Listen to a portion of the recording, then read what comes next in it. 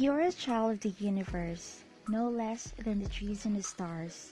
You have a right to be here. And whether or not it is clear to you, no doubt you are unfolding as the universe is unfolding as is you. Be yourself. Speak your truth quietly and clearly, and listen to others. Even the dull and ignorant, they do have your story. Avoid loud and aggressive persons. They are vexations to the spirit. Compare not yourself with others, for you may become vain and bitter. For always there will be greater and lesser persons than yourself.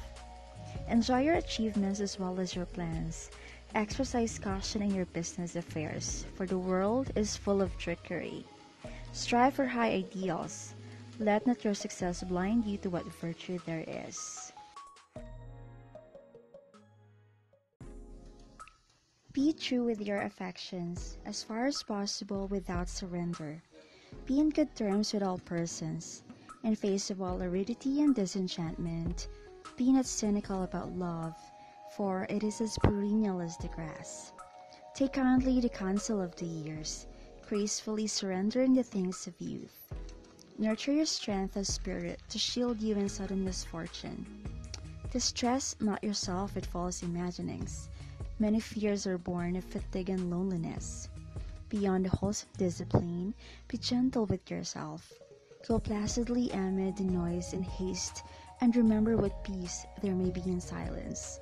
And be at peace with God, whatever you conceive Him to be. And whatever your labors and aspirations in the noisy confusion of life, keep peace with your soul. Despite all the sun, drudgery, and broken dreams, it is still a beautiful world, and you are a beautiful person. Be loving, be cheerful, be happy, and always be lovely.